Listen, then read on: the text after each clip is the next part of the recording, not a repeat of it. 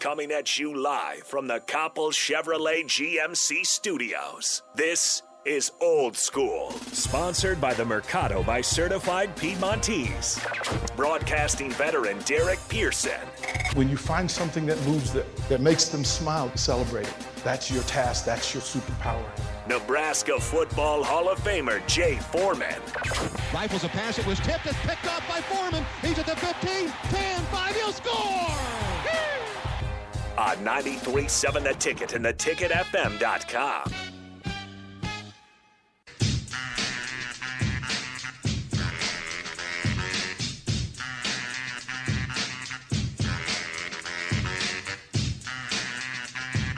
What up?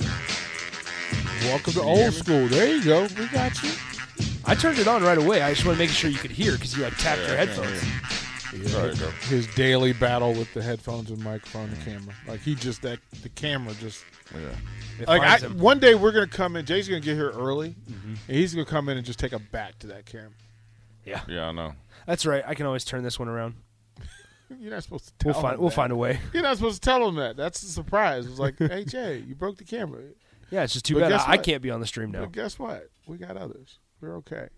Jay, we were talking about the stuff you listen to. Like I said, I told him I'm the 49-time world champion at chair dancing. Uh-huh. So that's just, if I'm sitting in the car and I can't really dance, Yeah. but I need to let the music hit me. Yeah. What is it like when you in the truck by yourself and the song come on, you go, okay, I'm gonna act a fool right now. Probably, I don't know.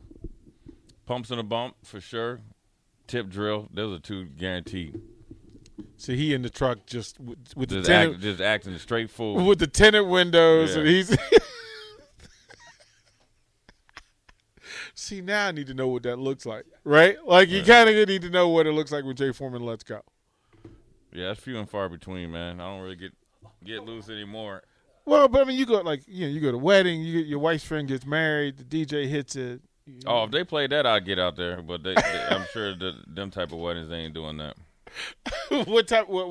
Her They probably friends listen don't. like Bon Jovi or something. I'm sure. You don't know former teammates. Little White Snake. I haven't been to a wedding in a while though. I can't even remember the last one I went to. I know, like one time, one of my teammates rookie year the whole rookie class went, and he was like, "Yeah, my in-laws said y'all was too wild." We had a good time though, man. We didn't like doing it. We just was kicking it too hard because that was the first time. I think it was after our rookie year. We went, the following year before mini camp, so we had, kind of got through our first year. So, and there wasn't much to do in Buffalo, so we was acting like we ain't been outside for a while. Buffalo is low-key quiet. It used to be, not anymore though. I went back a couple years ago. The city is really built up. Obviously, the Sabres are more prominent. They have a AAA team affiliate with the Blue Jays. Mm-hmm. They actually have a stadium there. It used to just be bars that would kind of, obviously be open to 6. But there's actually a lot of stuff to do. They really built up the waterfront along downtown. They got some bigger, buildings. So it's kind of more thriving. And then even where they have, the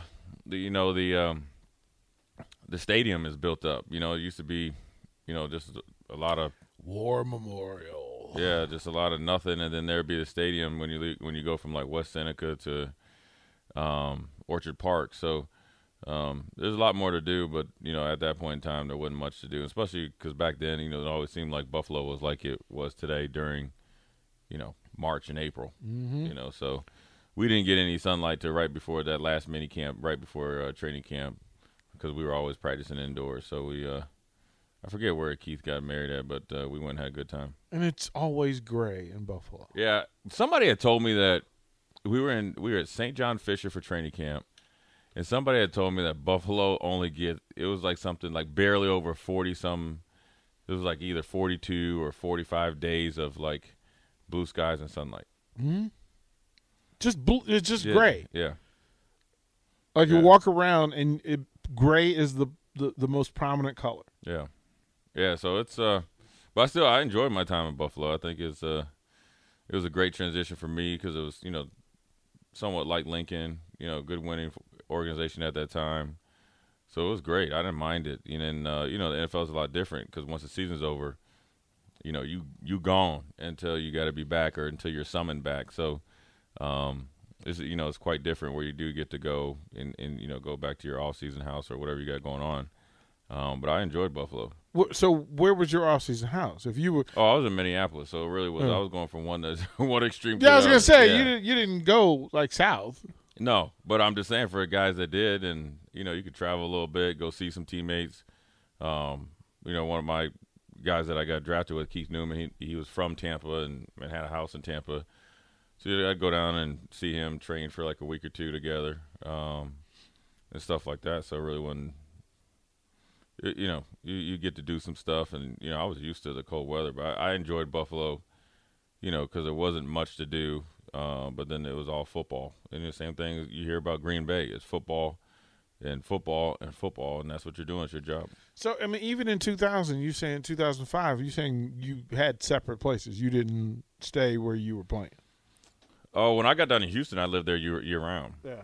And so that that's great because then you're there. You're always kind of working out at the facility.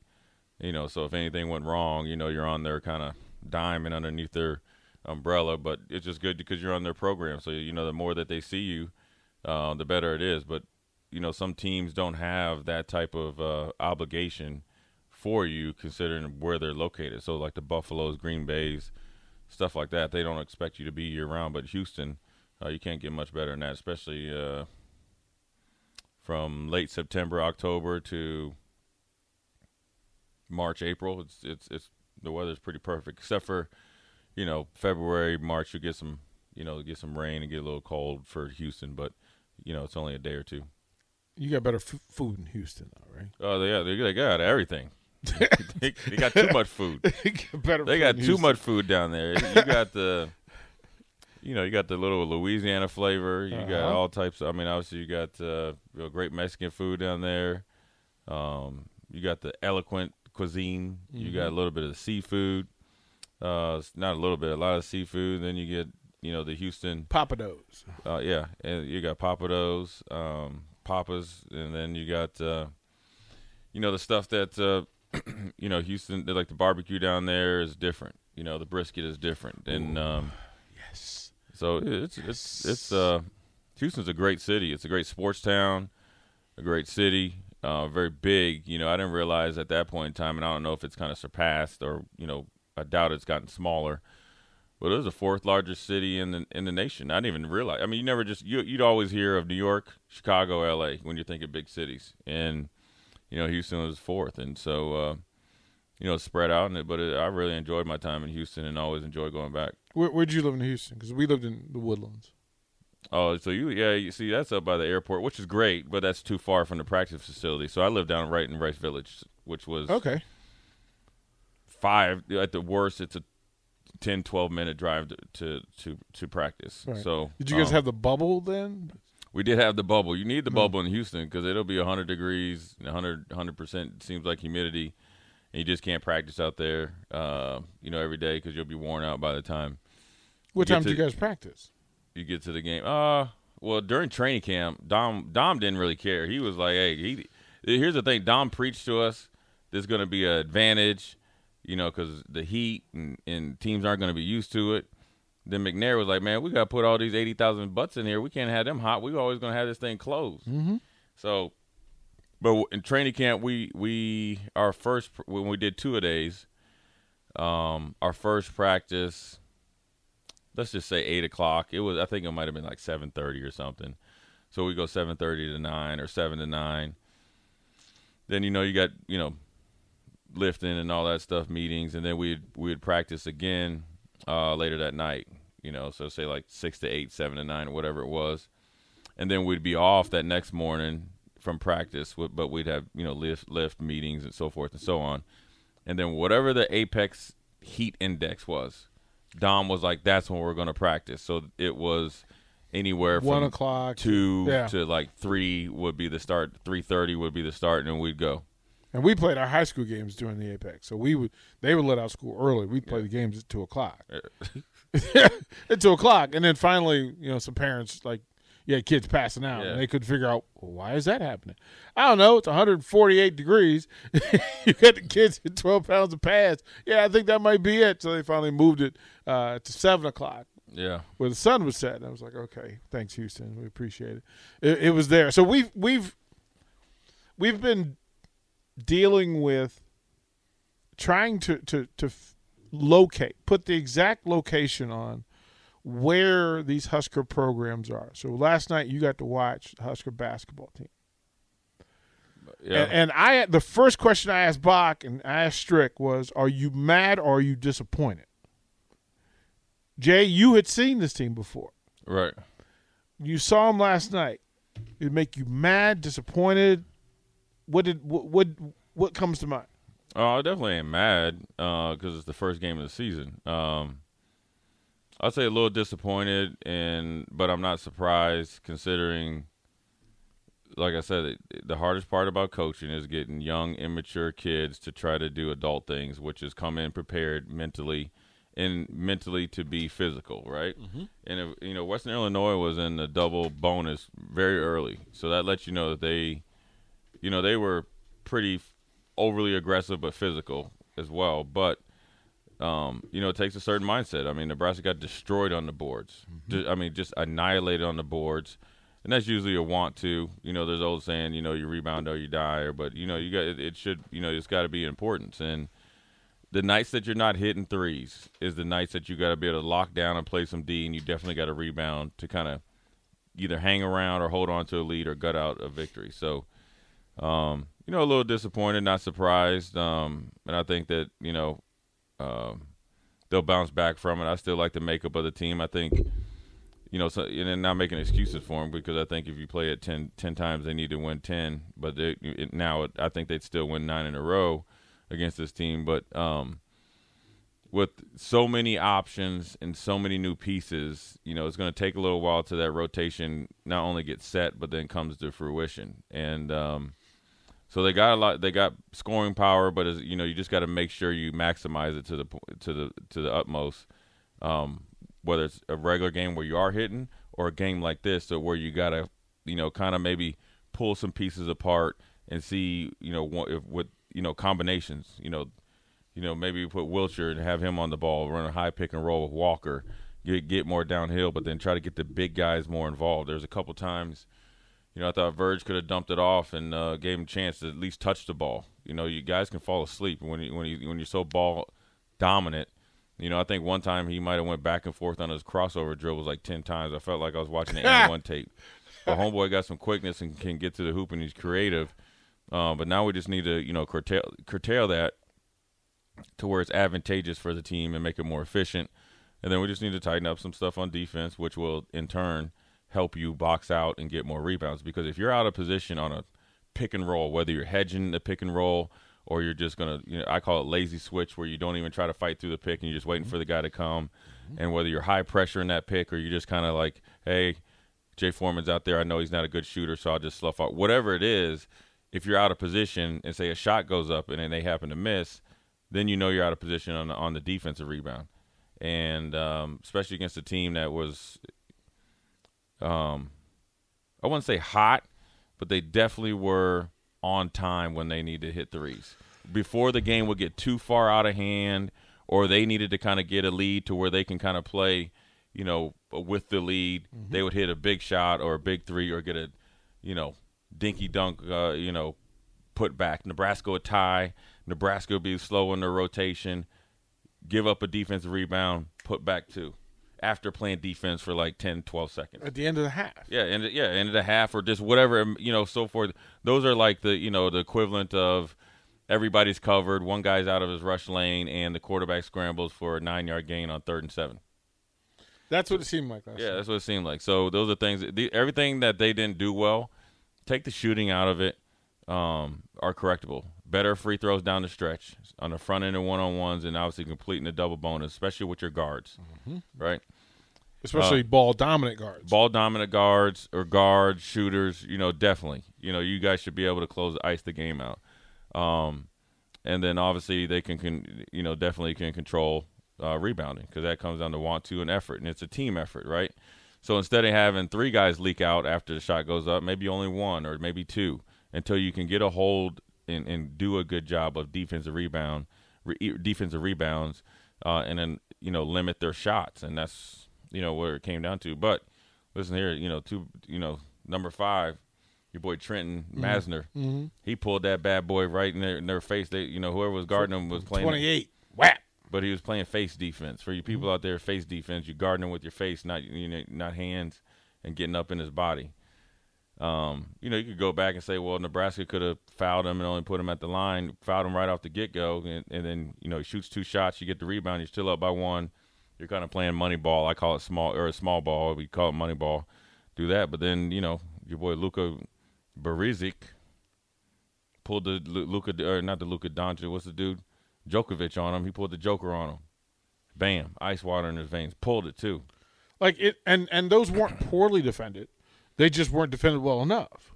Like, they were okay They were okay defended. They weren't. They definitely, when it's crunch time, you have to find it in yourself. Like, we are going to lock in and play D. But sometimes the whisper is in those situations you don't want to turn those into free throws.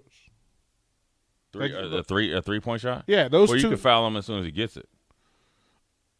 But that's never been done here. What do you mean? I don't know. Well, then that's. That's here nor there. I mean, they hit 2 big-time shots. So it's Coach Jay. Would you have? Are you saying you would have fouled and sent him to the free throw line, so at least you're even? Well, but then, makes 2. But then the way that they game rebound and they yeah. mess around. Hey, they're gonna mess around. The game gonna be tied anyway. So I mean, the way the rebounder was going, yeah. At the end of the day, they hit 2 big threes. Nebraska had a chance to get downhill and get to the free throw line, and the shot was made, I think, 40% harder by not going straight through or straight to contact. Which seemed to me like he was playing to contact.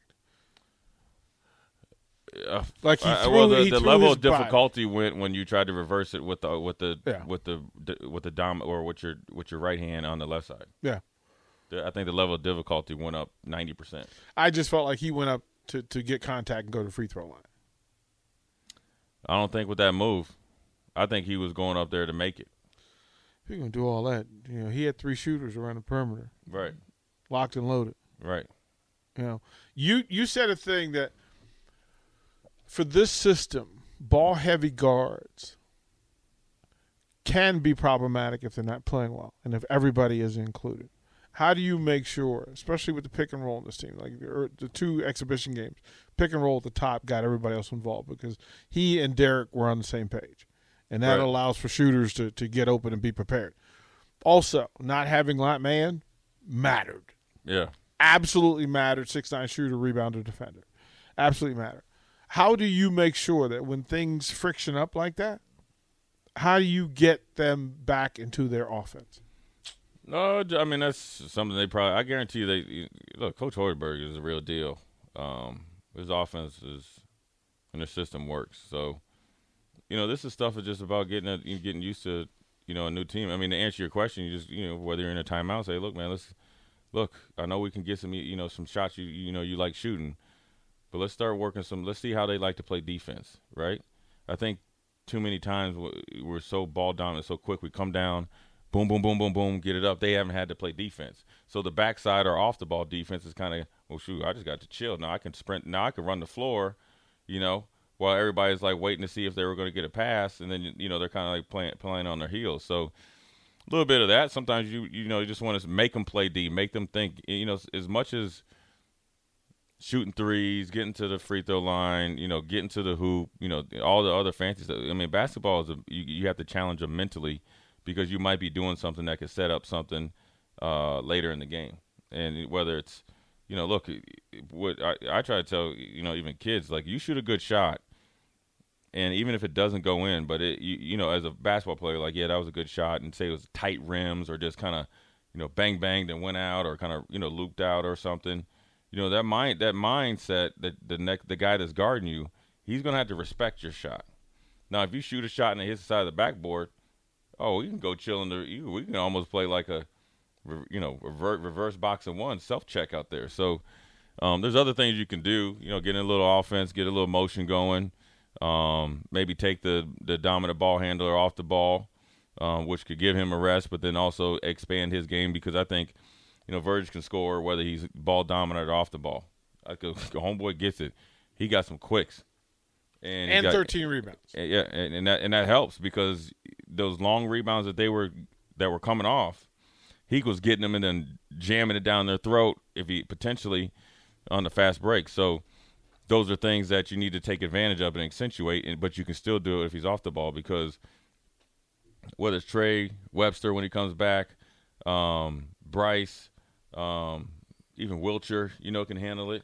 And then you maybe get like a little big man, pick and roll, with bootleg. I won't call him bootleg, but Bill Walton, I like to call him. And then maybe Derek Walker or Wilcher in goggles. I'm gonna call him Sir Goggles, with Sir Goggles or somebody like that. Just to kind of just throw the defense off, another look. And it was just one of those nights they weren't hitting. They didn't make enough free throws down the stretch. They didn't defend well down the stretch. And they didn't rebound all game. So the 4 things that they needed to do, that they usually do, or need to do, at least 2, to win majority of their games, they did 0. Especially in the Big Ten. Especially in the Big Ten. And the thing is, they're not going to hit every time, and that's fine. This will be all good. Who did you want to see more of? Ooh, well, Wilhelm. Sir Goggles was in foul trouble, so you can't really say him. Right. I don't know, man. I think Casey maybe. He gave you 17 minutes and balled out. Right. He went 1 for 5, but he was the energy. Yep. He had 3 steals, hit a long 3. He had only 1 rebound, but I think I'd like to see him just as a little bit change up because look, once he comes over half court, you got to respect that. And even though he's 1 for 5, he shoots 2 more. He can mess around and be 3 for 7. Just like that. So even though he only made 1, they all looked like makeables. They all looked like good shots and definitely within his range. So maybe him just to kind of maybe spread that defense a little bit because I felt like Verge could get downhill on these dudes. Bryce obviously could get downhill. Trey could. CJ Wilcher definitely could.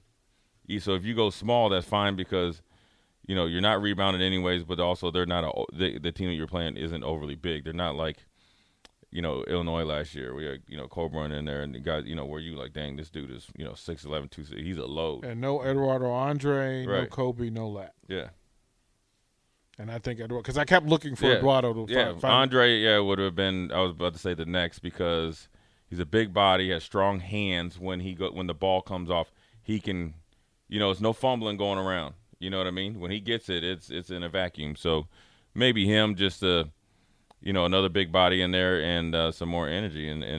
But you know what? I think it's a learning lesson for this team. And I know that, they got to get ready come Friday because this new opponent, they're going to see blood in the water. They're like, oh, man, Western Illinois is winning. What's the difference between them and us? Well, Sam Houston, that's a program that's been around the tournaments. Right. So they got the tradition, and they definitely ain't going to come in here scared. But and they got athletes. And they're going to have athletes. So, I think Nebraska is going to play a lot better come Friday night. Yeah, I kind of peeped. Some folks said 7-0, and I thought they'd get to 2-1. We'll see, because whatever I saw last night was not what I was expecting. I do want to load the question for you, though. We'll get your answer when we come back from the break. But I'll ask you, Jay Foreman, on your night of first seeing live basketball, real regulation basketball for Bryce McGowens, I'll ask you to give your scouting report on Bryce McGowens when we come back. You're listening to Old School with DP and J. Download the mobile app and listen wherever you are on 93.7 The Ticket and theticketfm.com.